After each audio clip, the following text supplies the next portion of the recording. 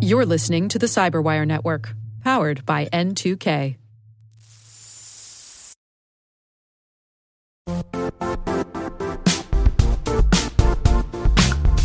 The IT world used to be simpler.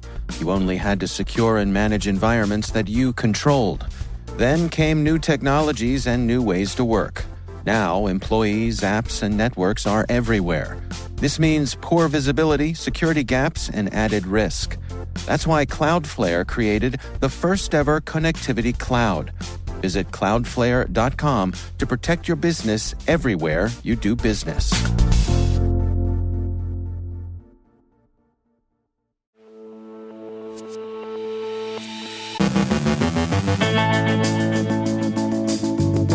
COVID-themed fish bait has shifted to vaccines. Notes on the ransomware exploiting vulnerable Exchange servers. Purple Fox gets wormy. Sierra Wireless halts operations to remediate a ransomware incident. Notes on ICS vulnerabilities. More victims of third-party risk. Joe Kerrigan looks at SMS security issues. Our guest is Ron Brash from Verve Industrial with takeaways from their 2020 ICS vulnerabilities report. And what are the cyber criminals thinking?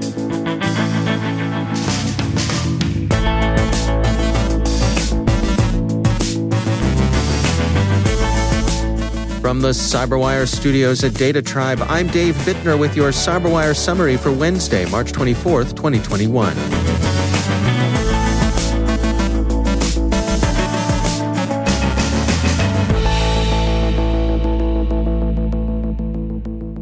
Palo Alto Network's Unit 42 this morning released a report describing the ways in which cyber criminals are taking advantage of the COVID-19 pandemic.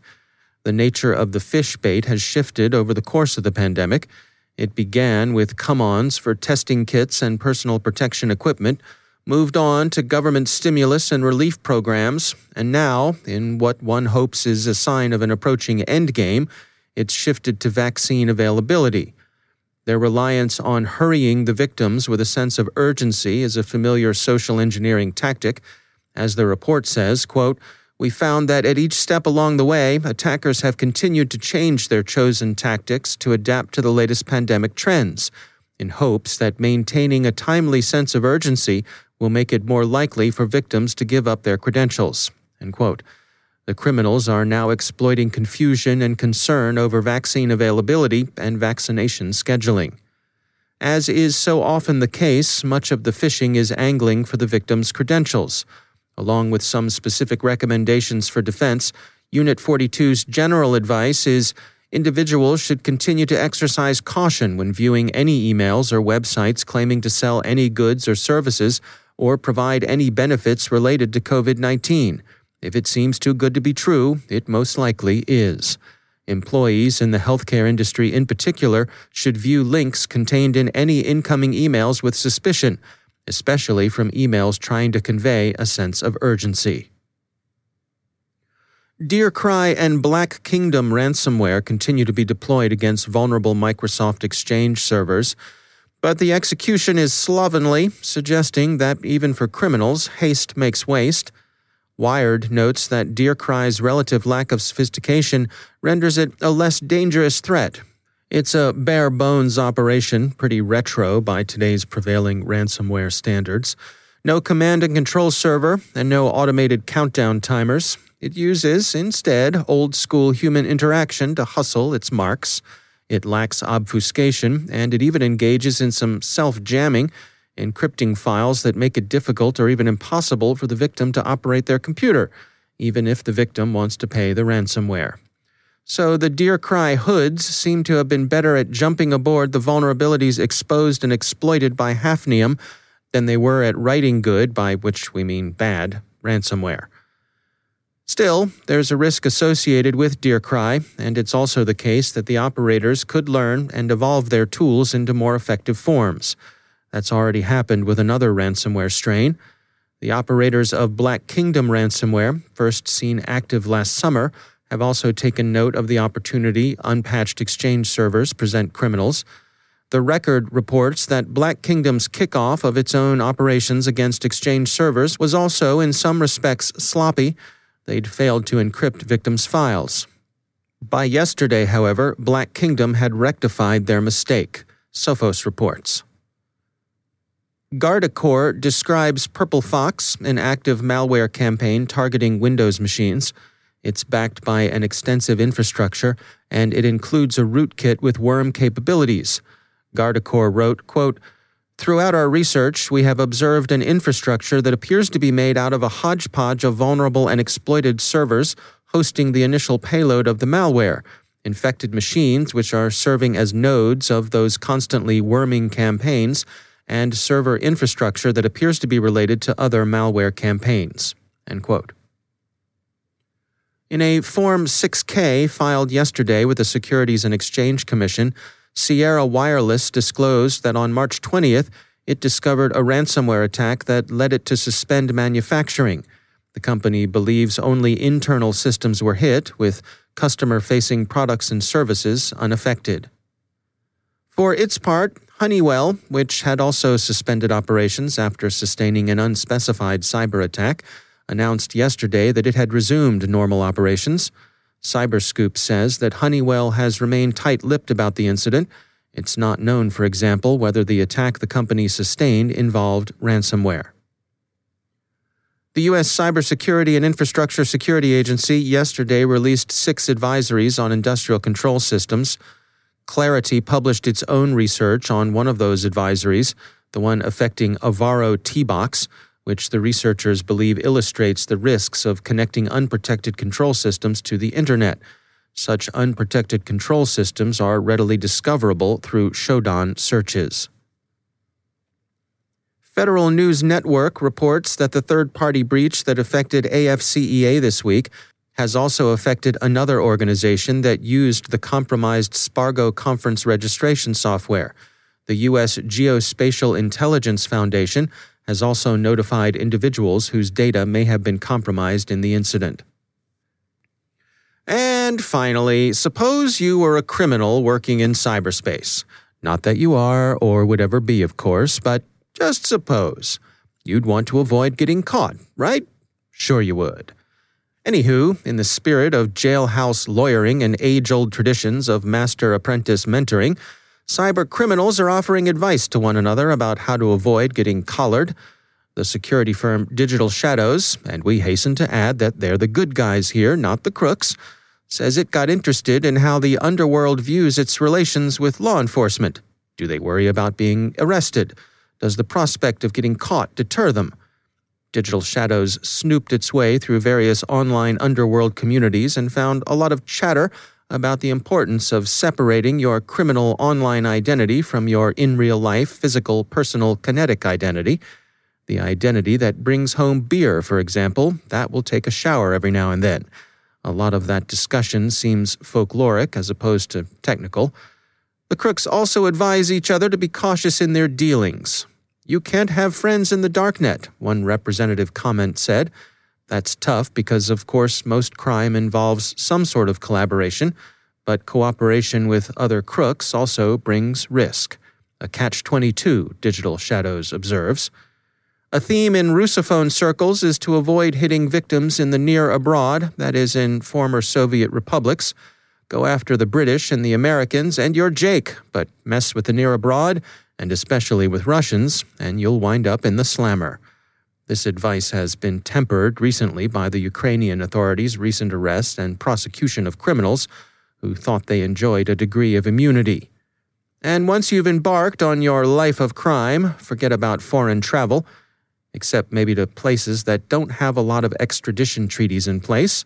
That's a downer for vacation plans because, after all, there's only so much to do in Transnistria.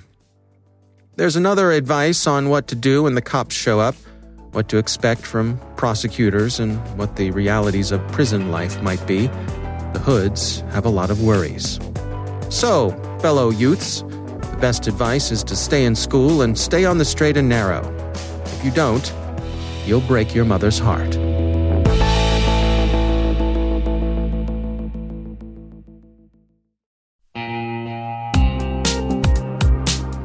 Managing the requirements for modern security programs is increasingly challenging and time-consuming. Enter Vanta, Vanta gives you one place to centralize and scale your security program. Quickly assess risk, streamline security reviews, and automate compliance for ISO 27001, SOC 2, and more. You can leverage Vanta's market-leading trust management platform to unify risk management and secure the trust of your customers.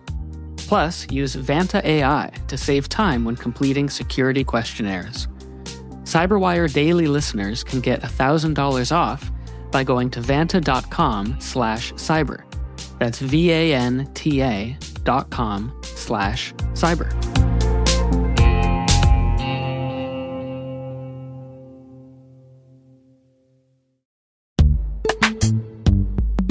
In the dynamic world of enterprise security, identity architects and IT leaders face a major challenge. Growth by repeated acquisitions multiplies the complexity of everything. Multiple IDPs, MFA providers, policy engines that all need to coexist. This can lead to fragmented user identities and policies that create security vulnerabilities and add access friction. Strata Identity solves this. Now you can decommission unneeded IDPs and consolidate the ones you'd like to keep without rewriting apps or disrupting users, engineers, and app owners. Plus, Strata's modular architecture makes it easy to integrate with any identity provider without manual maintenance and coding. Join the ranks of cybersecurity leaders using identity orchestration. Visit strata.io/cyberwire, share your top identity security priorities, and receive a pair of complimentary AirPods Pro. Offer valid for organizations with over 5,000 employees. Step into a new era of identity management at strata.io/cyberwire.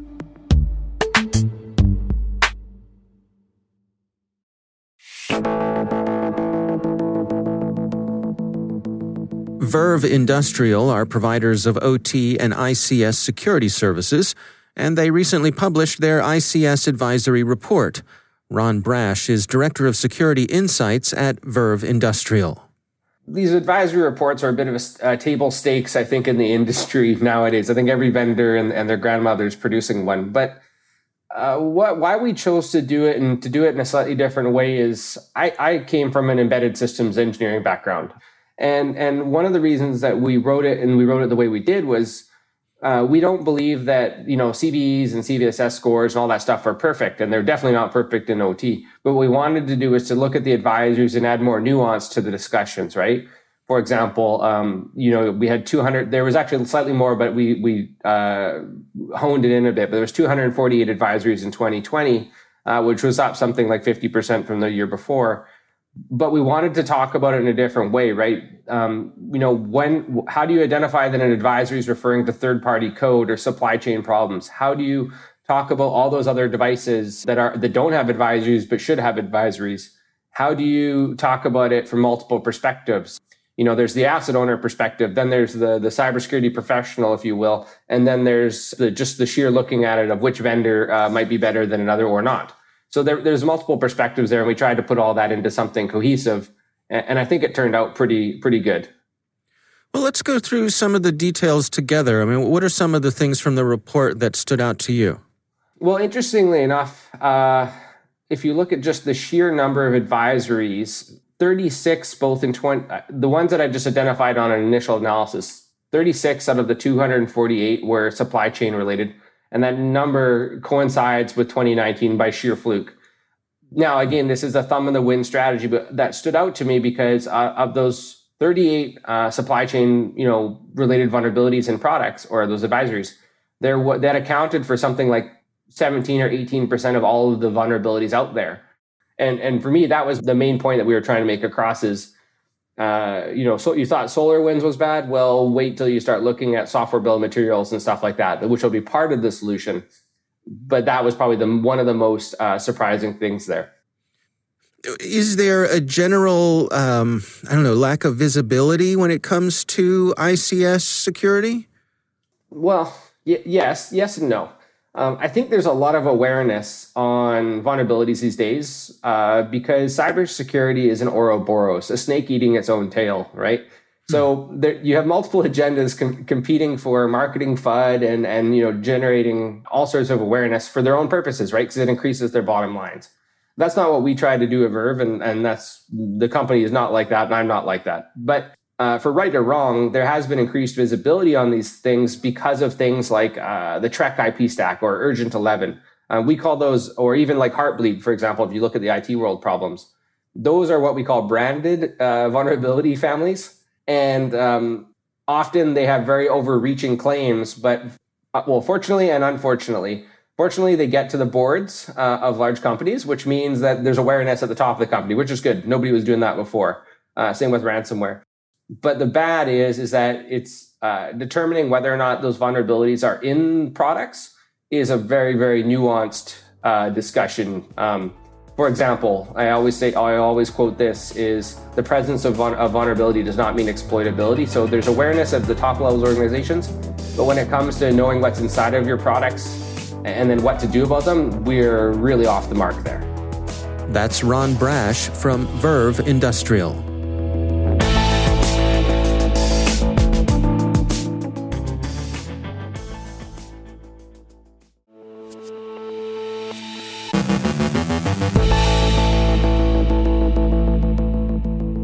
And joining me once again is Joe Carrigan. He's from the Johns Hopkins University Information Security Institute and also my co-host on the Hacking Humans podcast.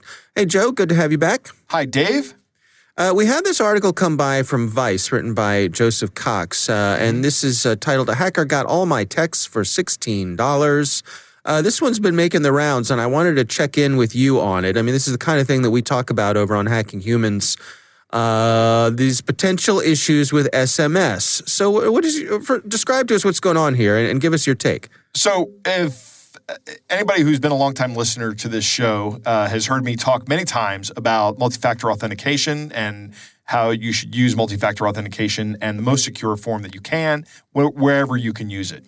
Unfortunately, the most common form of multi-factor authentication is also the least secure, at least the most common form that I've found in my experience, right? And that is authentication via SMS message. And there are a number of issues with it. You can be the victim of a SIM swapping attack, which is where someone calls into your mobile provider and assigns your account to a new SIM. That's which is the little device in your phone that identifies your phone to the telephone network. Right. They can also use it for social engineering, or via social engineering, they can get the code out of you, which is also something that is true with other like pre-shared secret keys. But this new attack actually doesn't require a lot of that. We don't really know if it's a new attack, actually. Right. That's one of the things this article says is this has been a capability for a very long time.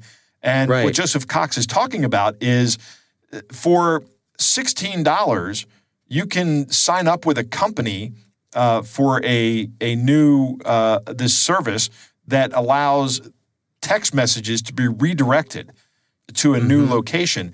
And they ask you to fill out this letter of authorization, right?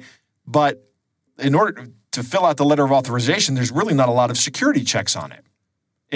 You can put in fake information, and this company that this hacker who called himself Lucky225, who works with a company called Oki Systems, was able to do this for buying a prepaid plan for $16 a month, and he was able to transfer all the texts that came from Joseph's providers to him, and Joseph got no notification of this.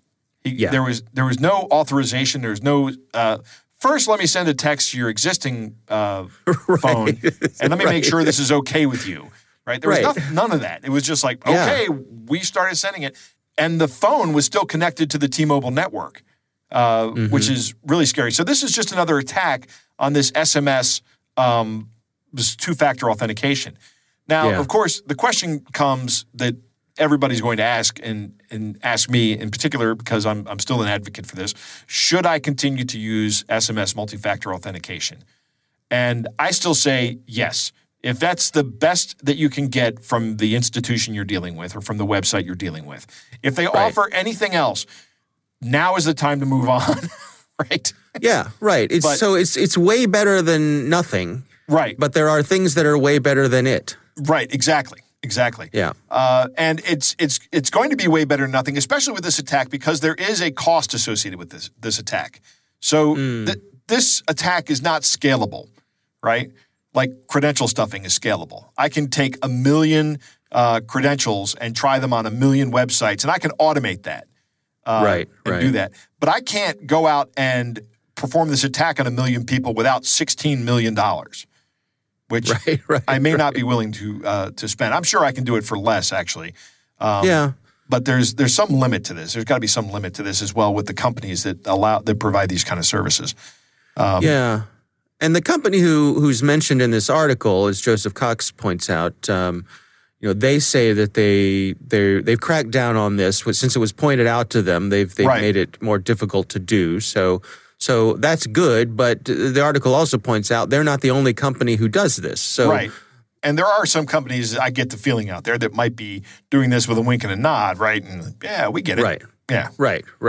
And I think the bigger issue here, which is something that drew the attention of Senator Ron Wyden, which is that he says that the FCC needs to crack down on this sort of thing, that things are too loosey-goosey when it comes to SMS, just that the companies are even capable of doing this sort of thing.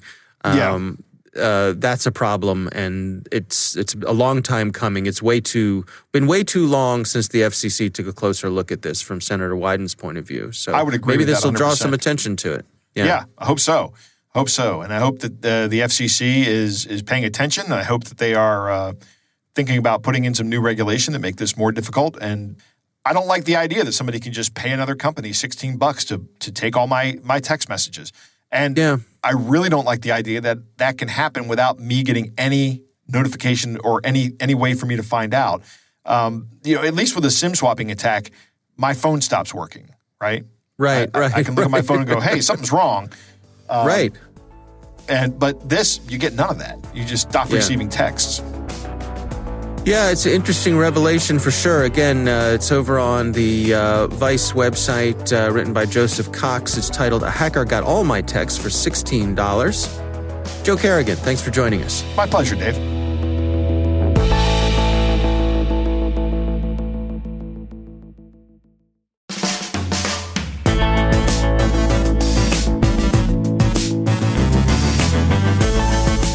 And that's the Cyberwire.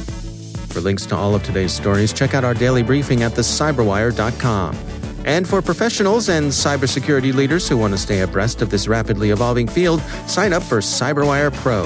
It'll save you time and keep you informed. It's the pause that refreshes. Listen for us on your Alexa smart speaker, too.